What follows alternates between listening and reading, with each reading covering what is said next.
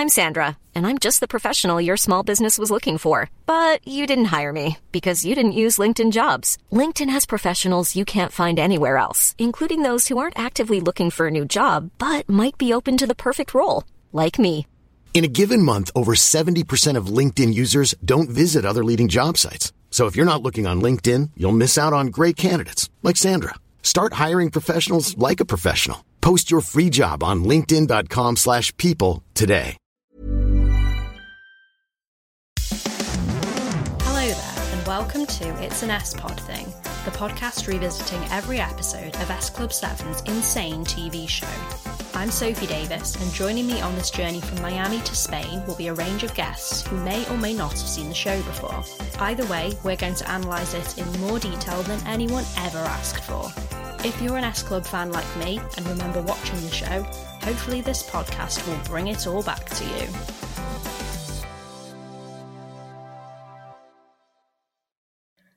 So, my guest on the podcast today is Caitlin Magnall-Kearns. Hello. Hello, how are you? I'm good, thank you. Thanks for joining me. I always start by asking, what is your history with S Club 7, and have you ever seen this TV show before? So I'm a kind of late 90s child. I was born in 97. So my relationship with S Club is, I kind of knew them as a band. I wouldn't say I knew them as kind of individuals within that band. So I obviously knew S Club 7 was a thing, and they were like a kids' party staple. Like, loved Reach. That was like, it reminds me of being on my holidays, like Entertainer, like, you know, the kids club entertainers. Yes. Love all of that stuff. So, but I would say it wasn't until kind of rediscovering them that I really kind of was able to go, oh, okay. I knew Rachel Stevens from kind of being Rachel Stevens and like Dick and Dom and other stuff. But yeah, and I do have vague memories of this TV show being on, and especially like the first series, I feel. Yeah, just it being on in the background and maybe watching it when I was quite young. But yeah, it's one of those ones where I obviously knew they were a big thing.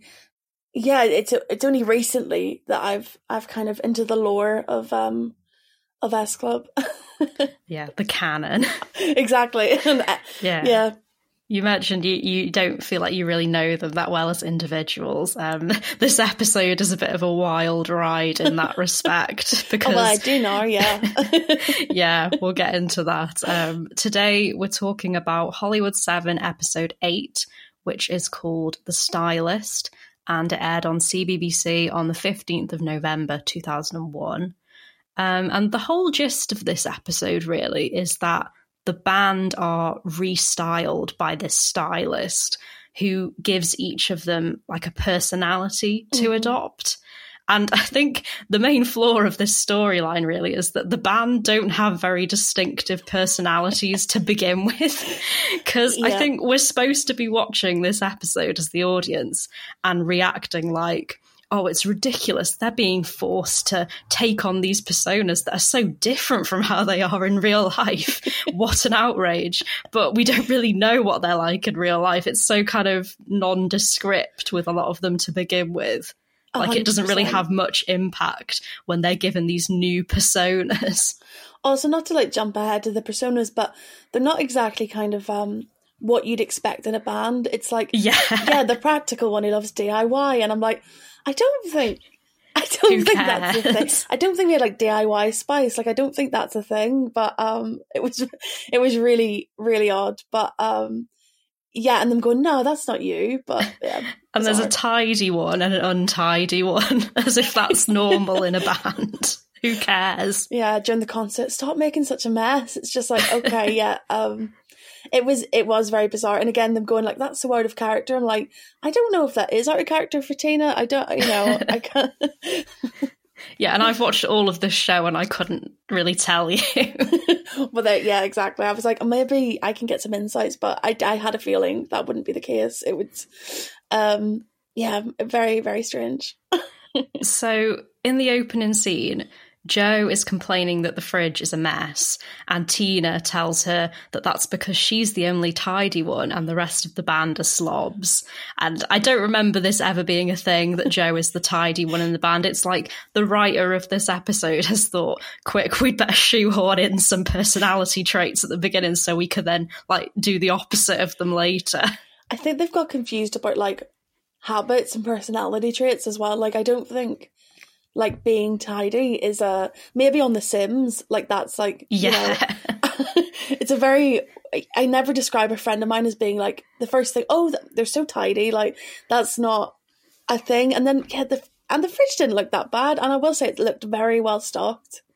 Yeah, there's like a whole platter of like raw meat in there. Yeah, it was very weird. It looked like a kind of industrial kitchen, so maybe that's their side hustle. Who knows? But Jo says it's an absolute mess. And we get introduced quite quickly to this little subplot about the butter and the jam. And weirdly, this seems to be something that people really remember about this show. Like, of all the episodes, several people have mentioned this to me online in the last year or two. Like, people are like, oh, the S Club 7 TV show. Oh yeah, I remember that bit with the butter and the jam. And it's literally about 5 minutes of screen time in this episode, but for some reason millennials are still thinking about it to this day. I think it's all the whole thing around the butter and the jam, because, I mean, again, it's kind of referenced later, but they talk about having a jam knife. I'm like, is that a thing? Yeah. Why would you put the knife back into the butter once you've put it in the jam? Like, I had so many questions about the logistics of this. Mainly, my main takeaway was that Paul Cattermole just can't be tamed. He's, you know, wild. Yeah, and later we're expected to believe that him being wacky is ridiculous. Yeah, and his wackiness, I mean, it wasn't very wacky. It was just a bit odd more than anything. Yeah, the situation is that Tina is annoyed because someone has been like cross-contaminating the jam and the butter. And yeah, like you said, I'm not sure what the logistics of this are, because you would put the butter on first, wouldn't you? And then the jam. So if anything, it would be the opposite, where you're getting butter in the pot of jam. But for some reason, they're going back to the butter afterwards and contaminating it. Like a lasagna of butter and jam on top of the bread. I don't really know. Yeah, it was very... it seems like that's a deliberate...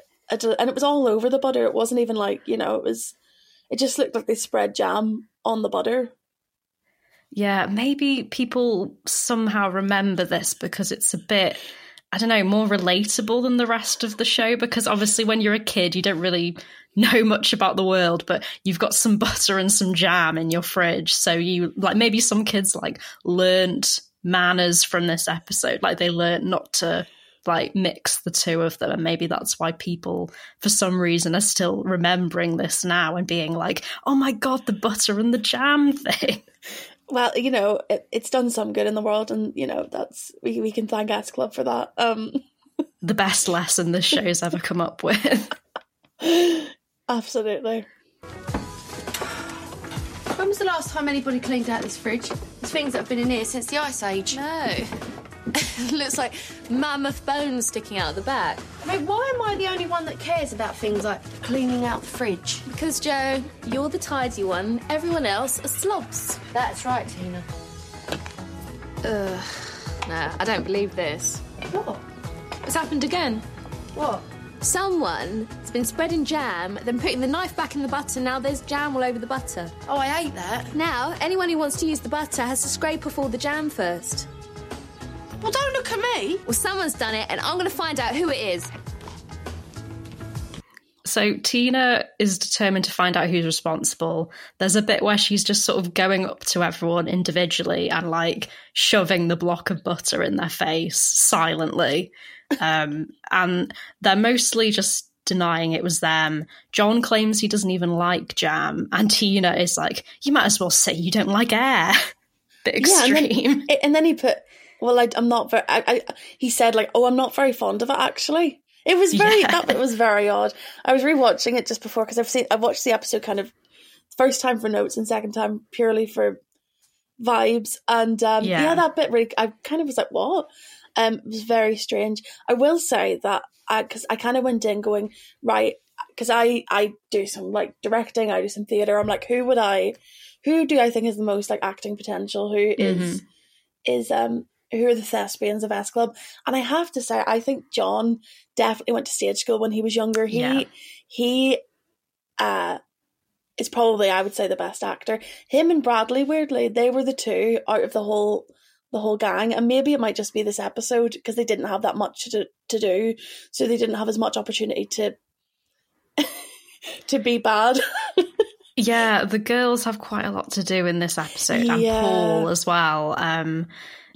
I love Tina, but not because she's a brilliant actor. I just love the way she says things, like the bit that's coming up later where she's trying to explain to Paul what to do. Oh, goodness, I really enjoyed. I've written quite extensive notes on that whole bit. But yeah, Great. No, it's I'd say like John and Bradley, to me, they were in this episode the standouts in terms of acting, and John in particular. Yeah, Bradley suggests they should take a DNA sample from the knife and send it to a lab. Again, that would not work because surely they're all using the knife at some point. Yeah, of course. Yeah, that's well, the jam expertise are on point, but maybe not, the forensics. But then the mystery is kind of solved quite quickly because Paul walks in and just casually says it was him because he doesn't really understand how it's an issue. He just admits to it. And that's that for now. But don't worry, it comes back later, this subplot. The band's manager, Dean, is having a meeting with this guy, Howard, from the record label, who's saying that he likes S Club 7's music, but he doesn't really get the concept of the band. And to be fair to him, he's hit on something a little bit, because his issue is that the members of the band don't really have clear identities, so he can't really tell them apart. Yeah, I mean, he's not wrong. And there was another weird bit in the scene where he talked about slipping on soap in the shower when he was dancing. I'm like, is that a joke? Which you probably shouldn't be asking, because it was like, never mind. And I was like, what? That was very weird. But yeah, I think actually he has hit on something. Maybe this isn't the best way to go about it, or the personalities are maybe a bit wrong, but he's kind of hit on something.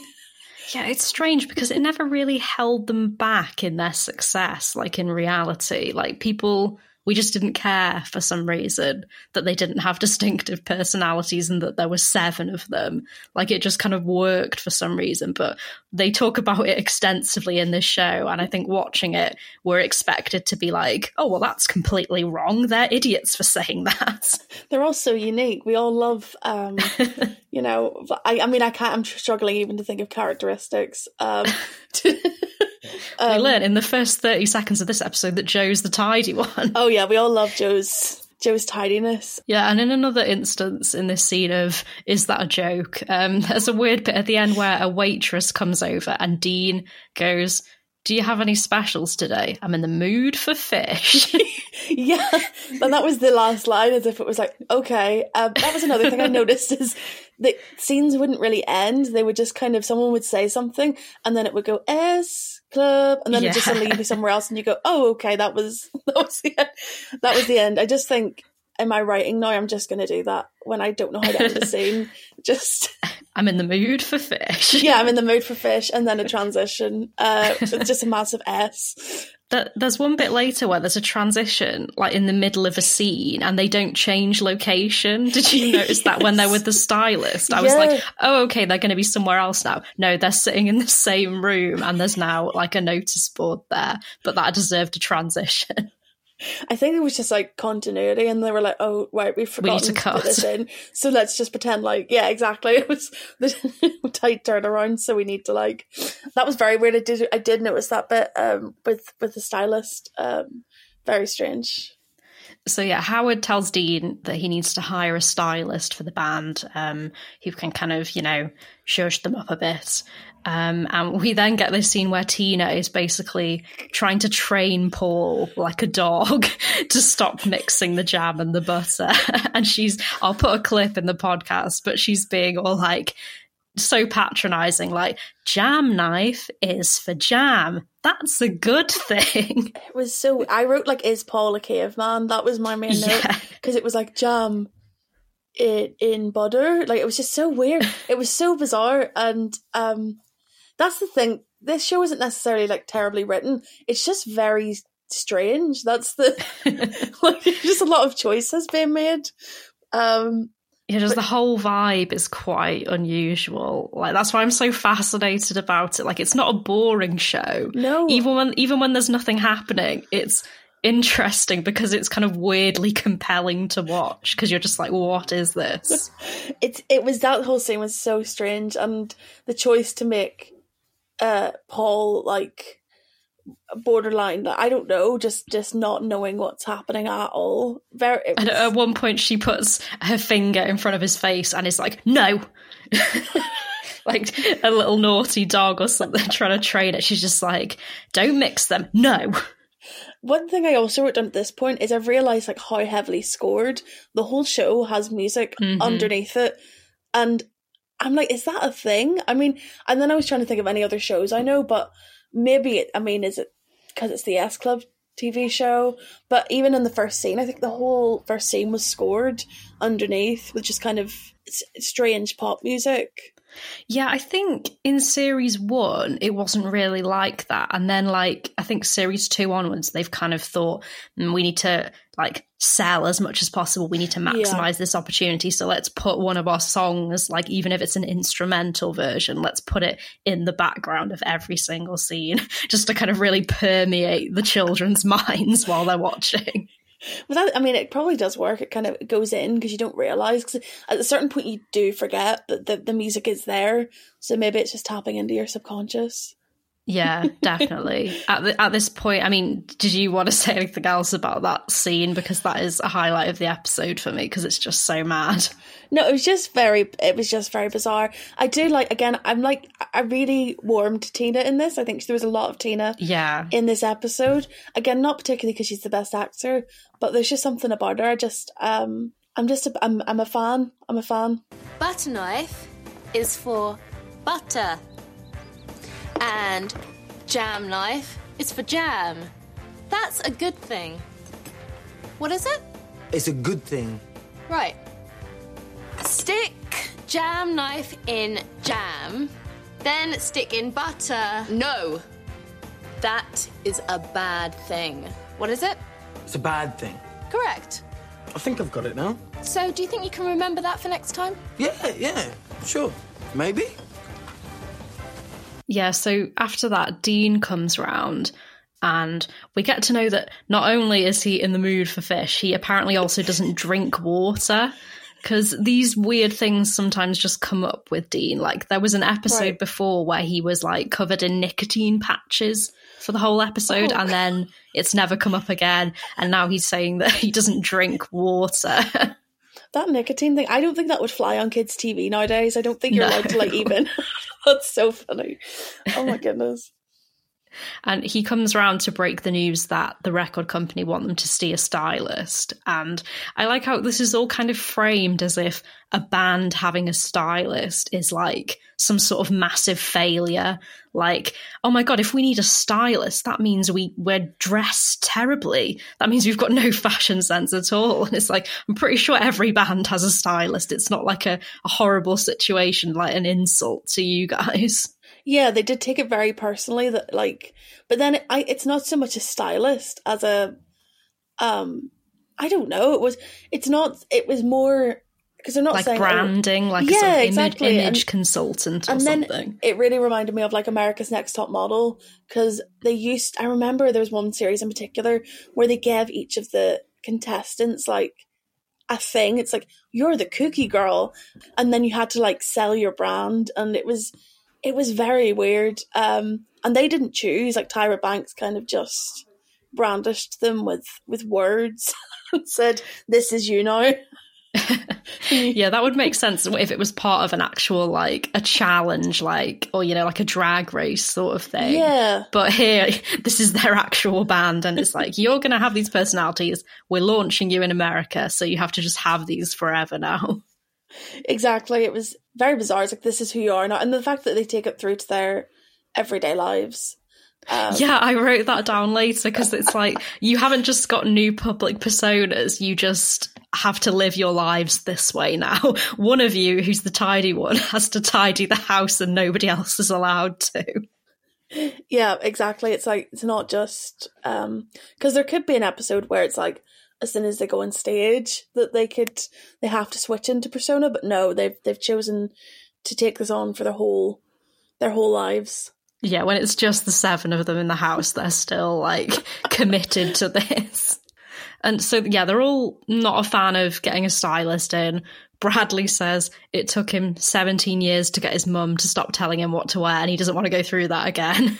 Bless him. Yeah, I was going to say, Bradley, relatable king. I think I wrote down, I don't know if there was dialogue at this point that inspired me to write this, but I put Bradley and John buddy comedy. I think I would just enjoy that. I don't know why I was such a big fan, but I would watch a spin-off with them too.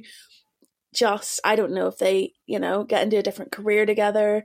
Maybe they're detectives, but I think I would enjoy that. Yeah, scrap the rest of them. Yeah. Exactly, just Bradley and John show. And it's funny because John's the one I always would forget. If I'm thinking about S Club, he would be probably the person who I go, oh gosh, she's the 7th one. Oh, John. But not anymore. Yeah, Rachel sort of takes a stand and is like, we're not going to compromise our individuality for anyone. Lol. It was such the whole message of this episode was really, I think I wrote some stuff about it later, but it was really weird for like a group where arguably 3 of the female members all look very similar and they all dress very similarly, that they're like, we're not going to conform. Very strange. Yeah, it's just so bizarre. But then Dean says they'll get free clothes out of it, and Rachel suddenly kind of changes her tune, doesn't she? And she's like, oh, okay, let's see how it goes. Classic. That I knew that I was like, oh, here it comes. But have we met the stylist at this point, or has she come in? Yeah, she's coming in. Yeah, now her name's Carmelita. Yes, because that's a name. This actress, I couldn't find much recent stuff about her apart from she used to be married to John Leguizamo in the 90s. Oh my goodness. But I couldn't see much that she's done recently, so I don't know what she's up to now. She's pretty okay, I think. She's okay. Given what she's got to work with. She had a lot of body glitter on, which I noticed. And like a sort of red, like one of those little clip-in hair streaks that is from you could get from like Claire's Accessories or something. She's got one of those in. And I was like, that's fashion. She knows what she's on about. I was like, as soon as I saw that. But yeah, the body glitter was, you know, maybe very nostalgic for the 2000s, for the noughties. Oh yeah, definitely. I remember that. I remember having hair mascara as well. Yes. Like glittery. We did like a show in primary school. I think it was a Christmas show or something where we had to do some sort of dance, and I remember everyone was like putting on this like blue hair mascara. It's that memory has like stayed with me. It was like dark blue. Why? Oh, yeah, hair mascara. I mean, those two words just should never go together. I wonder if anyone still wears it or like sells it now, because it's just one of those things that seems like a lifetime ago. Yeah, I mean, I doubt it, but you know, maybe on eBay you'll get like some 10-year-old hair mascara. Yeah, maybe when we're a bit older, there'll be like early 2000s themed like events and stuff, and we can get the body glitter and the hair mascara out. Oh, absolutely. I mean, I'd be here for it. Play an S Club. Be great. So we meet the stylist, and immediately I'm on board with what she's saying, because she tells the band there's too many of them and they need more character because the audience can't tell them apart. And I was like, yes, Carmelita, tell them. I like how she says the audience as well, which seems like a weird thing to say about a band. Like, I don't know. It was very weird. And I wonder if when the band read the script, you know, did they go home and go, maybe, are the writers trying to tell us something? Is this, you know, did it cause any kind of existential crisis in the band of their own identities? I don't know. Yeah, maybe it's like a bit of a meta commentary sort of thing, like, because I don't really remember at the time what, you know, critics were saying about S Club 7 or anything, but maybe critics were saying like, oh, there's too many of them, they're all the same. Like, maybe this is a bit of a response to that, potentially. I don't know if I'm giving the writer like too much credit here, but that it seems like it's a bit of a like, oh, you think this, do you? Well, we'll show you. We are individuals. Yeah, exactly. And so, yeah, Carmelita tells the band what's up. And of course, they're all sitting there like, but we do have individual character. What are you on about? Yeah, while showing nothing to display that point. I don't know what happened again at this point, but I wrote Joe would fit in well in EastEnders. So yeah. That was another takeaway for me throughout this, was there was something about Joe's energy. I'm like, she should be on EastEnders. Yeah, she's going to kick off at any moment. Yeah, there's kind of an underlying aggression, or like a kind of, like, yeah, someone's going to get hit, which is not the kind of general vibe of the show. But because I think when she gets given her personality, she's kind of like, you've got to be joking. Yeah, I think that was maybe when I was like, yes. I thought she was going to headbutt Carmelita. Which again wouldn't be the vibe, but it was just her energy she was bringing. Yeah, and there's a weird sort of like joke about, oh, all the best bands have 4 people, and then they say like a sort of fat shamey remark about Barry White, like, oh, he's the size of 4 people. It's like, what are you talking about? Yeah, that bit was really weird. But one thing they do with jokes on this is, instead of just leaving a joke, they go, oh yeah, fair enough. Like, they seem to do that after lots of... And they go, you could just move on. You don't need someone to go, yeah, that's right. Yeah, I think it's John, isn't it? He just has to react to it, and he's like, oh yeah, true. Because there was another one earlier where it was about Rachel reading Agatha Christie and loving Poirot. Oh, yeah. And then, again, it was like a thing made where he was like, oh, you just need to put on weight and grow a mustache. And she went, yeah, fair enough. I'm like, you didn't need to say that bit. That was just, I mean, it was strange enough. I'm like, I don't think Rachel Stevens is ever, you know, I don't want to make assumptions, but I don't think she's a huge Poirot fan. But I could be wrong. Yeah, definitely. We get the personalities at this point. We get the little transition where they're mid-conversation, and then she's like, now to the personalities. So Tina is the cutesy girl next door. And again, everyone like erupts into laughter. Like, that is so not Tina.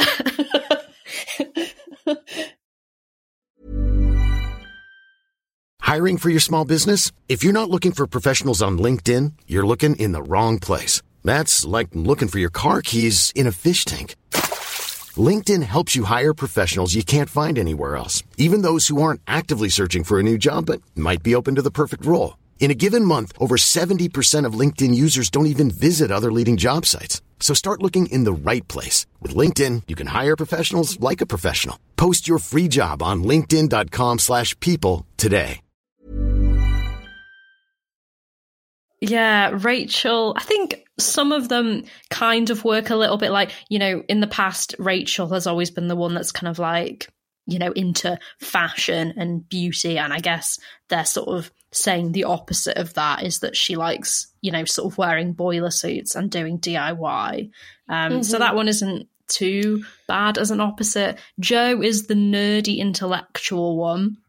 I felt a bit bad. I was like, that feels like that feels a bit of a, because they could have just said nerdy, but I think they said intellectual, and I was like, I mean, you could have stopped at the first bit. Yeah, and also looking back at it, I don't think Joe is ever presented as like being dumber than the rest of them. It feels like it's maybe a little bit classist, possibly, because she's got like a bit of a stronger sort of accent than the others, and she's a bit like, all right, guys. Yeah, and also because I would say, you know, not to make any kind of assumptions, but out of all the girls, she's probably maybe the least feminine. So I don't, that was weird. And then it all goes like even further downhill now, because Hannah is the tidy one, John is the untidy one. At this point, I was just kind of like, really, who cares? It was very weird. Again, Hannah is a kind of non-entity in this episode, I will say. Like, she kind of flies under the radar, and I know in other episodes she does have the thing with, like, romance thing with Paul, but that was not present in this. She was just kind of there. I did like her hair. Like, I'll give her... I thought her haircut was quite cute. Yeah, she gets hardly anything to do in this episode. I think because there's so many of them, often... Exactly. Certain episodes, some people will be sidelined. Like, I often feel like Tina gets a bit sidelined, but she has loads to do in this episode, so maybe that was at the expense of Hannah. Yeah, it felt like in terms of people, like, screen time, a lot of Paul, it was like Paul, Tina, Rachel, and kind of Joe. I feel like those were the main. But you're right about 7, because even with sitcoms where it's like 4 or 5 people, you know, there'll be episodes which are more heavy on one or the other. But trying to juggle 7, it's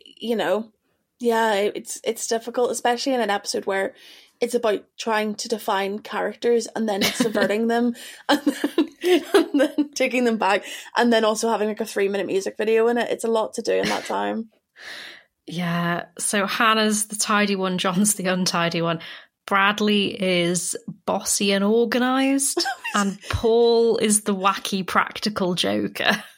I don't think that seems very different to Paul. I mean, I haven't watched the rest of the show, but I kind of got the assumption he was the kind of goofball, for lack of a better word. If that had been like given to John or something, that might have been a bit different, because I think John is generally a bit more kind of a bit quieter and more sensible than the others. So if he was the wacky one, that would be a change. But no, it's Paul for some reason. Classic Paul with his awful facial hair. And yeah, so many personality types that just have no place in a band. Like, oh, you know who I really love in Little Mix? The tidy one. Yeah, it's such a weird choice, because you think it might go like, you know, the sassy one or the cute one, or even like if they stole a bit from, like, you know, the Spice Girls or any of those bands. But no, they just kind of went, but I suppose then for plot they want stuff that people can do practically. But even with that, I don't think there was particularly like any, it's not like they walked in and the room was really messy and they went, oh no, classic John. Like, they didn't even really utilise what they'd set up. It was just kind of Rachel Stevens trying to hammer a screw into a wall. It was just very weird. And I absolutely died at Paul telling the stylist really sincerely that she's ruining what is S Club 7. It's like, but what is S Club 7? What is she ruining, Paul? The essence. She's ruining the essence. It's so weird. Yeah. The more I think about this episode, the more baffled I am. It's a really strange one. Come to the characters. Tina, you're the cutesy girl next door type. What? Bradley, efficient, bossy, very organized. No way. John, a little bit flaky, untidy, kind of scruffy. Hannah, the sensible, tidy one. I beg your pardon? Tidy. Have you seen my room? Paul, the wacky practical joker, a little bit crazy, kind of mad. And Joe, the intellectual one, a little bit nerdy. Nerdy? You must be joking, right? Oh, don't worry, maybe we'll give you some glasses. And Rachel. I don't think I want to know. The tough, practical one, very good at DIY. I said I didn't want to know. I mean, yeah. Never picked up hammer in your life, have you, Rach? No, but I will now and do someone some serious damage with it. That's good. You're getting into the part. Can I just say something? Yes. This is all very well and good, but you're changing the character of the band. You're ruining what is S Club.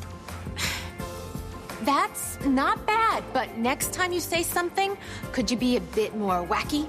You know, maybe pull a funny face or something. Yeah, that's it. So after that, they're all complaining to Dean about how they're being asked to change themselves. They go off on a tangent where they're saying like, oh, it's like telling Winnie the Pooh he can't be a bear anymore. And Dean's like, well, Winnie the Pooh didn't have a record deal, guys. I like to think like Winnie the Pooh somewhere watching that going, hey, you know, don't rub it in.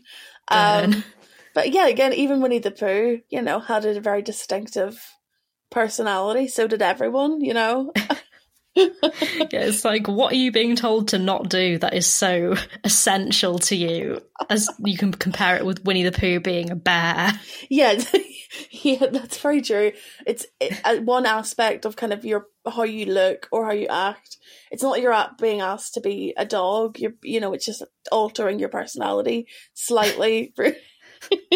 Altering your very vague personality. Yeah, exactly. Like nondescript. It's just, yeah. So Dean just basically tells them to give it a go and see how it works. And yeah, they now start adopting these personalities just at home. So yeah, these aren't just new public personas, they're just completely changing everything about the way they live their lives in private. Like, oh, I'm the one who has to do all the tidying up now. Guess I just better get on with it. Like, they were all just kind of resigned to it in a weird way. Yeah, it was like it was very weird. It's like method acting to the extreme. And I just put, I wrote down, I love how after one day of wearing an outfit, they're all having an existential crisis. Yeah. Like, I think I'm losing perspective on who I am. Like, it got very deep very quick. Yeah, there's a bit later, isn't there, where Rachel is like lying awake at night and she's like, I just don't know who I am anymore. Yeah. I put up some shelves and now I just don't know what to think. It was very strange. Yeah. Just one day of trying to do some DIY and your whole world's been spun on its axes. There's a bit where Tina sort of does an impression of what she thinks the cutesy girl next door might be. And Paul seems to get kind of turned on by it. And she's like, cool it, Paul.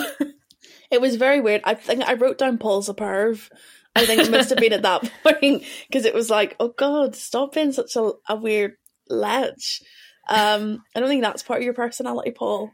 Calm down. They've had a strange dynamic in this episode because there was the bit before where she's basically like training him like a dog, and now she sort of flutters her eyelashes at him and he's like, oh, I quite like that. Yeah, Paul is basically a caveman in this episode because it's just yes, woman do that. I like that, you know, it's very base. And I like how also, yeah, on that same note, at the start of the scene, did you notice he's like playing with a toy car on the kitchen table? Like he's sort of zooming it around and he's just on his own. Oh, poor Paul. Yeah, I don't know what's happening with him in this episode, but you know, he seems happy, so that's the main thing. Yeah, something's happened like at the beginning of this episode off screen where he's just like had a bang on the head or something and none of them have noticed that he's any different. Yeah, I feel like it's something to do with the butter and the jam. Like maybe he something a jar of jam fell on his head and he's not been quite right since. But you know, it's okay. They're just getting on with it. Yeah, Rachel's got hold of a drill and she's going to put some shelves up. Again, with this sort of resigned attitude that's like, I guess this is my life now. Yeah. It was so funny. It was, yeah. I mean, to be fair, like, at least she was doing something. I'm like, you know, shelves, if those shelves needed putting up, Rachel, good on you trying to make it happen. Yeah, and Joe walks in with a massive book and is like, did you know that Hamlet's ghost was based on Shakespeare's own father? I was like, right, is that like the height of intellectualism? That was very, yeah, very strange. Walking around with it like a sort of prop-sized like comedy book. Oh, maybe she found her love. Maybe Joe found her love with Shakespeare. Maybe that was her calling. She's like, okay, I'm the intellectual one. I better start reading some Shakespeare immediately and just like give out trivia, which I don't know, is that even a thing? I'm not that familiar with Hamlet, to be honest. That was the ghost based on Shakespeare's own father? See, I thought Hamlet was meant to be his son, because his son was called Hamnet. So like, I knew that was a thing, but I didn't know that one. But maybe, I mean, if it is true, then thanks Joe for teaching me a new fact. Yeah, if I trot that out at a pub quiz, people are like, wait, what? That's not true. But Joe said. Yeah, exactly. I dispute that. It's like, you know, I'm just following what Joe said. And take that up with Joe O'Meara. Yeah, exactly. Exactly. She's the intellectual one. I trusted her. Yeah, John is struggling because this is so confusing as well. John is like tidying some cushions on the sofa and Joe tells him off because she's like, you can't be the tidy one anymore. When literally at the beginning of the episode by the fridge, Tina told Joe that she was the only tidy one and everyone else was a slob.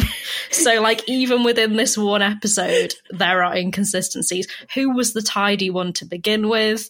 Like, why is Hannah now the tidy one? What's the reason for this? It was I did notice that. I was kind of going, what? Like, I mean, you guys didn't even seem to know who you were before this, so maybe this might be giving you some kind of, like, meaning or purpose in your lives. Maybe you needed this because you're all getting confused. It was, it was like a kind of Waiting for Godot kind of weird existential who is really who, and what are they doing? What is their purpose? Yeah, it's bizarre. In the next scene, they're all sort of wearing themed outfits, aren't they, to sort of go with their new personas? Yes. I mean, yeah, Paul's got sort of like a shirt on that's like that sort of 90s style graphic that you used to get on like cartoons or whatever. There's a lot going on. It's very busy, and he's got a sort of sideways baseball cap as well, because that's clearly what wacky people do. Oh yeah, no, well, we knew he'd be backwards or forwards. That's too sensible. The wacky guy takes the third option, clearly. Yeah. And again, Hannah sort of fading into the background because she's the tidy one. She's wearing like just quite a sort of bland, flowery outfit. Yeah, that was very strange. It's kind of like, how do you show tidy in an outfit? How is this good for the band? Yeah, very, very weird. And Bradley's in a suit. He looks like he's like their security guard or something. Was Bradley meant to be the boss? Again, even I'm forgetting. Bradley was meant to be the like bossy one. Bossy and organised, yeah. All right. And Joe's dressed a little bit like a sort of like Britney Spears, like schoolgirl sort of look. It's not exactly, yeah, that was what I was thinking. I was going, it's not exactly, yeah, if that's what you're trying to go for. It's like a kind of like a weird version of the Village People or something, isn't it? It's like they've got different jobs. Rachel's like in a boiler suit with like she's holding like a wrench or a hammer or something. It's just imagining like them in them outfits performing. It would just be I wish we'd got to see that. That should have been the song at the end. They should have like given it a go wearing these new costumes, trying to embody their new personalities. That would have been great. Yeah, they're all dressed up because they're doing a practice TV interview on something called the Dan Blocker Show. And yeah, that confused me for a while because they're talking to Dean and he's being like, oh, you've got this practice interview. And then we see them somewhere else. And I was like, oh, okay, they seem to be doing the actual interview now. Yeah. It's the next day. But then, no, that was the practice interview. And is that even a thing that happens? I don't know. It was very, because I was like, oh, right, so this is the interview. And then I was like, oh, no, it's not. It was very weird because I thought, oh, practice interview, maybe then that's just with Dean or that's with, you might try and run some questions. Yeah, that's how chat shows work. They have like a whole run through the previous day with all the guests there. Yeah, it's not like a wedding rehearsal. It's like, that's I don't think that's a thing. I mean, who knows? It could have been, but It was very weird. And the other thing was, this isn't even to do with S Club really, but the presenter just really looked like my friend Jack. So I just, that presenter, I was going, oh, well, if this had been, now, Jack could have played that role easily. So I think that guy must have one of those faces, because when I was watching it before, my boyfriend came in the room and he was like, who's that? I feel like I've seen him in something. And then I looked him up and it was like nothing. So it must be one of those guys. He just looks like a lot of people. Yeah, that must be. He must have one of those faces. And I also thought he looked a little bit like one of the guys in the room as well. The guy who's like one of the sort of superfluous friends hanging around. Yes, he does look like one of the guys in the room. The one who says funny. MeUndies. Oh, yeah. I was hoping it was him, but no, it's not. I mean, that would have been the crossover of the century. I would love to have seen like Tommy Wiseau in the S Club TV series. That would have been perfection. I quite liked it where they all are obviously aware they look ridiculous, and they ask Dean to tell them the truth about how they look. And Dean is being kind of like, I mean, what even is the truth? Philosophers have been looking for the truth for centuries. So he's a pro. He's like brushing them off because he clearly thinks they look ridiculous as well. But yeah, no, you're totally right. But what, again, more existentialism in this episode, like questioning what is truth, what is the nature of truth, what is identity, who are we really? It's like there's a lot of big questions being asked in this episode. I can just imagine after the director yells cut, they're all just like looking into space, like thinking about what's going on. I mean, if I'm not mistaken, Paul did leave the band quite soon after, so maybe this episode was the trigger. The trigger. This was the point. He went, who am I actually? Who am I really? Like, or maybe it's what he has to do in this next scene where they're having this practice interview, and the guy's first question is, so who's the wacky one in the band? Classic interview question. I want to see more of that. I want to see like One Direction being sat down and the interviewer's like, so who's the wacky guy? One of you, the wacky guy, please stand up, because we all know there's a wacky, because even if I think of modern pop bands, or like even from like 10 years ago, you're like, I don't think that's a thing. Again, just I don't think it was a wacky one in JLS. Like I don't think that was.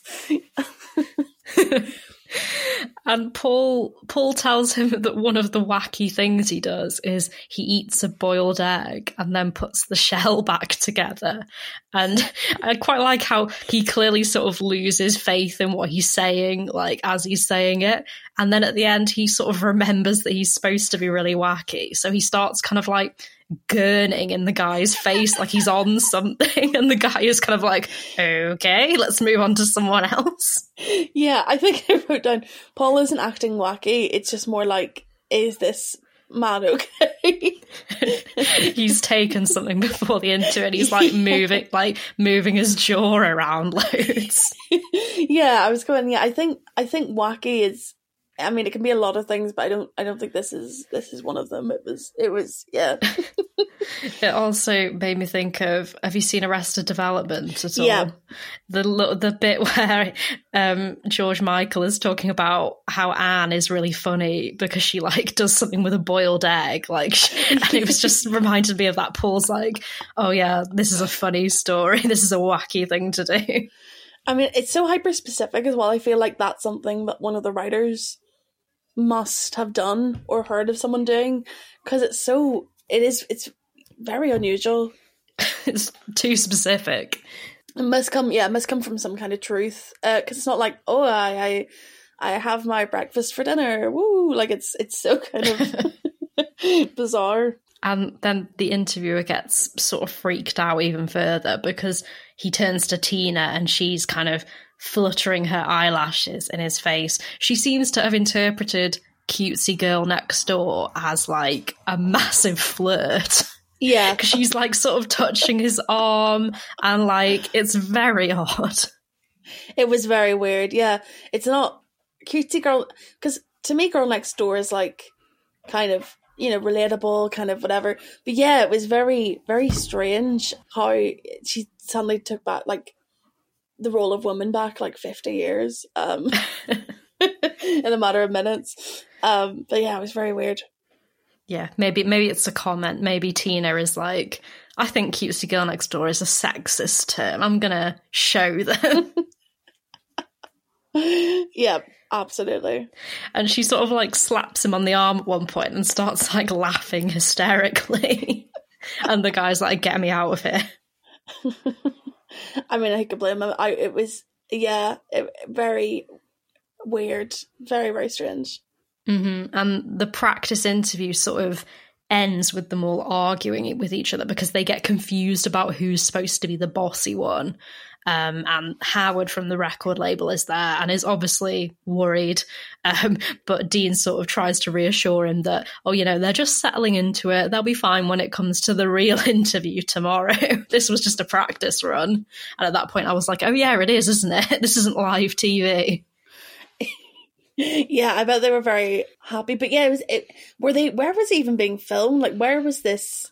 It seemed to be like a was it like a university or a park or like because when they're supposedly on the show later performing, they're like in front of a fountain, aren't they? But there's like the noise of a massive audience added in. It was, because it was very much like Gimme Friends vibes later on with that fountain. It was like very reminiscent of the opening of Friends, which I think is what this show kind of is aspiring to be like. But very like, it wasn't in a studio, it was just outside. It's like really that was what was available on the day. Yeah, pretty much. We need to do this. Look, we've got this like campus, let's just make it work. Yeah, there was another episode earlier this series where they were on a kind of like a Jerry Springer-esque sort of show, and that was supposedly being filmed like on the beach. So this is how Americans do things. They don't shoot TV shows in actual buildings. They just do it all in the open air. Hey, why would you need a studio when you're in Hollywood? You know, it's It's like, we need to take advantage of the nice weather. Exactly. Yeah, exactly. They're like, we've got natural daylight. We don't need to pay for lights if we're outside. It's nature's lighting. We're here to talk with S Club 7, a new British band that is absolutely hot on the scene. We're here today to meet with them.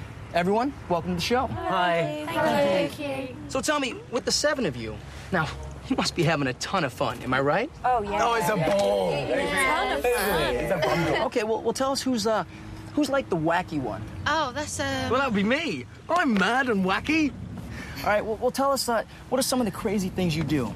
Well, sometimes when I've eaten a boiled egg, I finish it and then I put it back in the egg cup upside down, and it looks like a boiled egg again. Okay. Okay, that sounds like fun. And it's Rachel, right? Yeah. Now, Rachel, I hear you're very fond of DIY. Yeah. Now, what is DIY? DIY, it's do-it-yourself. Okay. Yeah, I actually put 2 shelves up yesterday. And then they fell down again. Oh, okay. Well, we're gonna move over to Tina. Now, it's Tina, right? Yes, I'm the shy one. Oh, really? Yes, but once you get to know me, I sort of come out of my shell a little bit.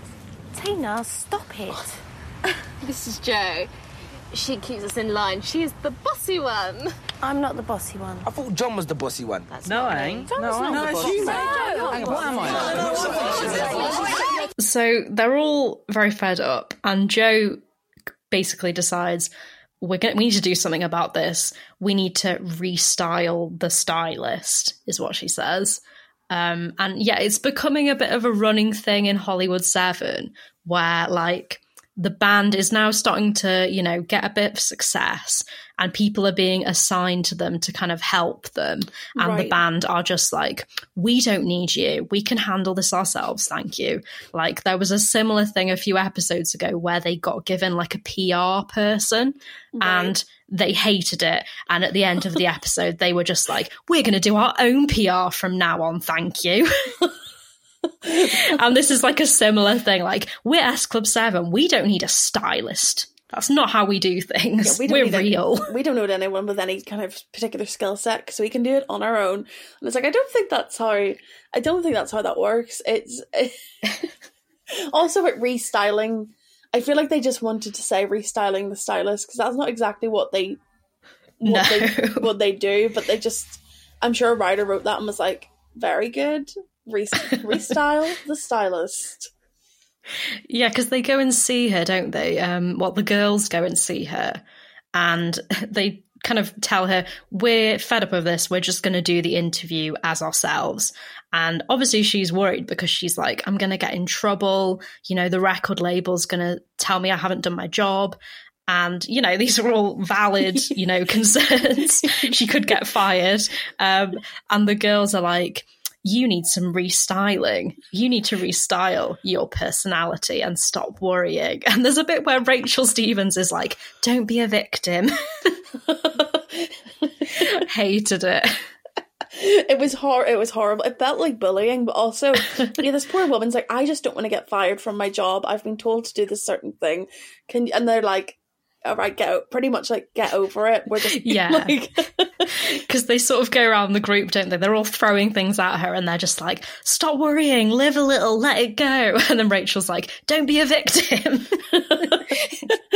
And of course she is like loving this advice and like hugs them.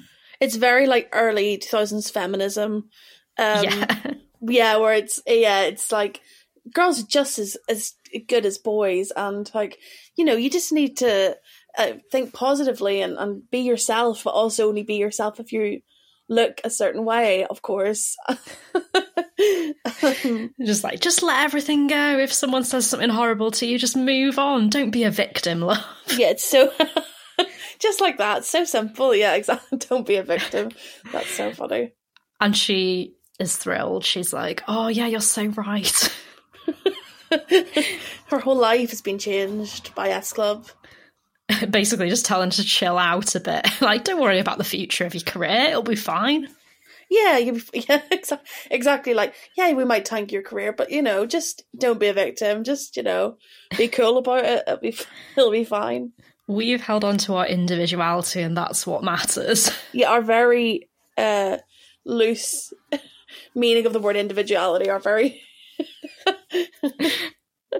So we then get to see this performance on the Dan Blocker show. Yes. Unfortunately, we don't see the interview. We just get a song, but it's Have You Ever, which I enjoyed. I'd forgotten about that one, but I think it's very good. It did. It came back to me, and I enjoyed.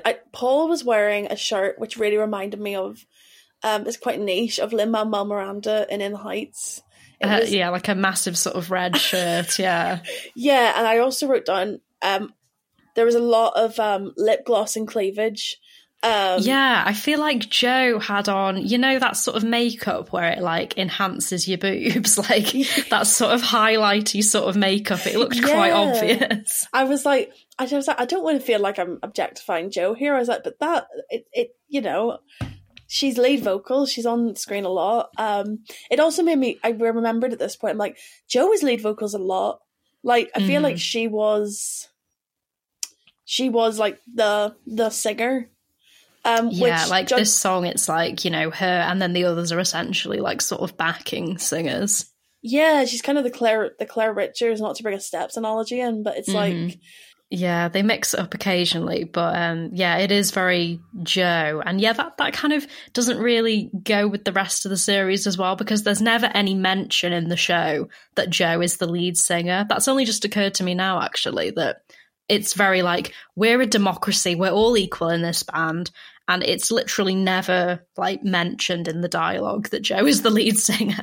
Yeah, and I don't know, I can't think of any, except for like Bradley singing on some of the songs. Like, did John and Paul ever get a solo, or are they... Occasionally, sometimes it's usually like the album tracks. They're like, oh right. Yeah, John, you can have this one, or whatever. You can have a little ballad sort of song. Right, okay. Because I don't remember. There's a few where Rachel gets the lead. Yes. Like, the first album, it's very Joe, and then after that, I think it's a bit more shared with Rachel every now and again. I did, because I remember Rachel kind of being the girl who, like, you know, you'd think of when you think of S Club 7. You think of Rachel, but yeah, no, I didn't enjoy this music video. I enjoyed the little combos of people. We had the little duos doing a bit of acting together. That was very nice. Yeah, and they're just sort of in front of a fountain, and there's all these noises of people like cheering, and there's clearly no audience there. It's just like they filmed it there and just added that in afterwards. And yeah, there's a few little bits with Dean and the stylist where Dean is kind of starting to freak out because he's like, they don't look any different. What's happened? But then he's just kind of fine with it at the end because he's like enjoyed the performance. He's kind of like, they're fine the way they are. There was a really weird shot. I don't know if you noticed this. It was over 5 seconds long, where it was just Carmelita and him staring, and it didn't cut away. And I was going, right, it's gonna cut. It's gonna cut. Because then I went back and timed it. It was they were kind of staring into space. I think they just talked and they looked ahead.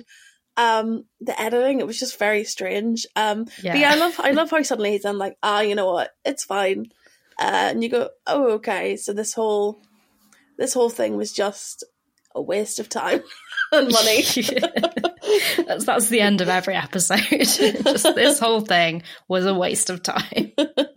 Because yeah, Dean was never really that bothered about it, was he? He was just kind of doing it because that's what the record label wanted. So then after the performance, Howard comes in and Dean and the stylist basically kind of talk him round because Howard is like, well, I didn't notice any difference. And the stylist is like, that's the best compliment you can give a stylist. If you notice nothing, I've done my job. And I suppose it's kind of like that thing with makeup going, oh, well, sometimes with makeup, you know, it should look like you're not wearing anything at all. But at the same time, it's like, well, you've literally done nothing. Yeah, I don't think it applies to like doing a rebrand. Yeah, like if you've noticed nothing, then my job is done. Yeah. I mean, maybe she'll bring that forward, and then just when she does other stuff, it's like, well, what have you done? It's like, well, you just clearly can't see because I've done such a good job. Now, where's my money? Bye-bye. Yeah, just give me my money, please. They are very kind of like, oh, it was a great idea. It was all your idea, and look how successful it's been. So Howard is just kind of talked around, basically, isn't he? And then the episode ends with Tina finding that Paul has put jam in the butter again, and Paul tries to blame it on his wacky alter ego, and Tina starts chasing him around the living room. Again, how are you buttering your bread? Why are you putting the jam on first? I don't think it's a debate. It's not like a scone. Yeah, exactly. Yeah, there isn't like a debate going on, unless if anyone is listening to this episode and you put jam on your toast first and then butter, let me know. Maybe it's more common than we think. How would that even work in terms of like consistencies? Like, I feel like that just wouldn't. Because surely, yeah, when you put the butter on, it all goes sort of nice and melty, doesn't it, in the hot toast? Whereas if you put it on top of the jam, it's just going to be like a slab of cold butter. Yeah, maybe that's the way Paul rolls. I don't know. But this is also the first time we saw the dog in this episode, because I put like, wait, they have a dog? Yeah, I've been on dog watch in the last few episodes, because I think it's episode 5 of this series, there was a whole like plot about them getting a dog. Right. And I think I said at the time, I reckon we're not going to see this dog again. And it's come up like for the odd like 5 seconds every now and again. And it's here at the end of this episode. Jo has just like got the dog on her lap for about 5 seconds in this scene at the end. I love that they care about consistency enough just to keep the dog kind of popping in every now and then. Just so you know. It's often at the end of an episode it shows up, so they probably like filmed a load of scenes like in a row and with the dog there, and they were like, oh, we can put these in every now and again, so the kids watching won't be like, but where's the dog gone? It's like, we've only got the dog for one day, we gotta get it all in. But it's, I was like, oh gosh, the S Club dog, like who takes it on a walk? And then that all came up, and you know, the S Club dog should have been styled. Could it have a different personality? Who knows? Yeah, I wonder if I'm going to carry on with this dog watch, because at the end of the series they're going to be going to Spain for the next series. So I can't imagine them taking the dog with them. I mean, yeah, I don't know. I wonder if it's addressed. That's what I'm intrigued about. I mean, like, I predict no, but it might surprise me. I'm surprised it's even like shown up in other episodes since. That's like more than I expected. Yeah, it's one of those things that usually with, you know, we get the dog, it's either then the dog becomes a mainstay or just never appears again. Yeah, it feels so much hassle over nothing, because it wasn't even the main plot of the episode. It was like a subplot where they just took in this dog. I think one of them found it outside. And it just like, it feels like it's not worth the effort, really. No. Either make it like the dog in Frasier, where it's like a core part of the cast. Yeah, exactly. Or just like don't bother in the first place. Or just say, oh, the dog ran away, or, you know, or like, oh. I don't know. That sounds savage, but it's like, I don't know. Or like, oh, the dog's not well. I don't know, but it's that would be horrible. It was very weird. Because I think I then was like, oh, I think I remember a dog being about, like not in this episode, but like in the series. But then I think that was maybe just me wishful thinking. So, any final thoughts on the episode at all, or did you have any notes that we haven't brought up already? I'm just looking through here. I noticed they had a really big toaster. Yeah, this house is kitted out. This house was given to them by the record company, and right. Yeah, the fridge is massive. They've got, I wonder if the record company is just like stocking the fridge as well, because they've got like tons of food in there. Yeah, I just was like, this is an impressive kitchen. And it was a 4-slicer, and I just was like, I was like, I'm very impressed. No wonder, you know, there's so much toast debates going on. I bet they're flying through slices in that house. But I think that was mainly it. I mean, I think we touched upon the Rachel Stevens Poirot thing. That was very strange. That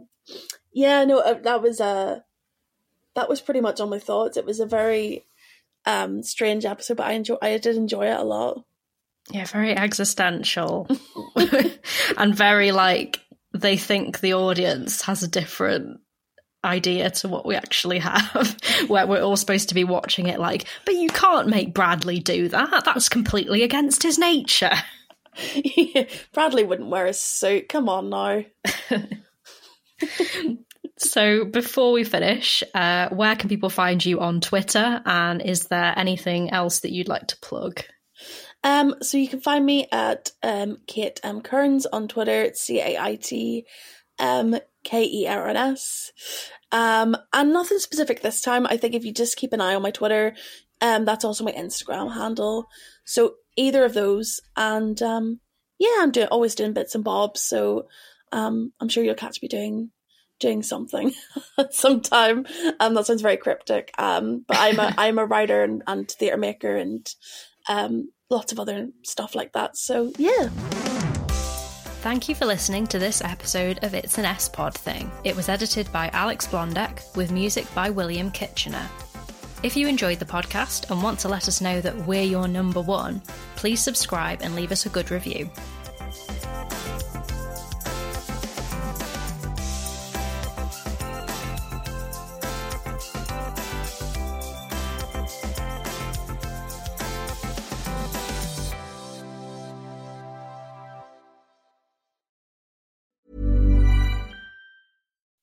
When you make decisions for your company, you look for the no-brainers. If you have a lot of mailing to do, Stamps.com is the ultimate no-brainer. Use the Stamps.com mobile app to mail everything you need to keep your business running with up to 89% off USPS and UPS. Make the same no-brainer decision as over 1 million other businesses with Stamps.com. Use code PROGRAM for a special offer. That's Stamps.com, code PROGRAM.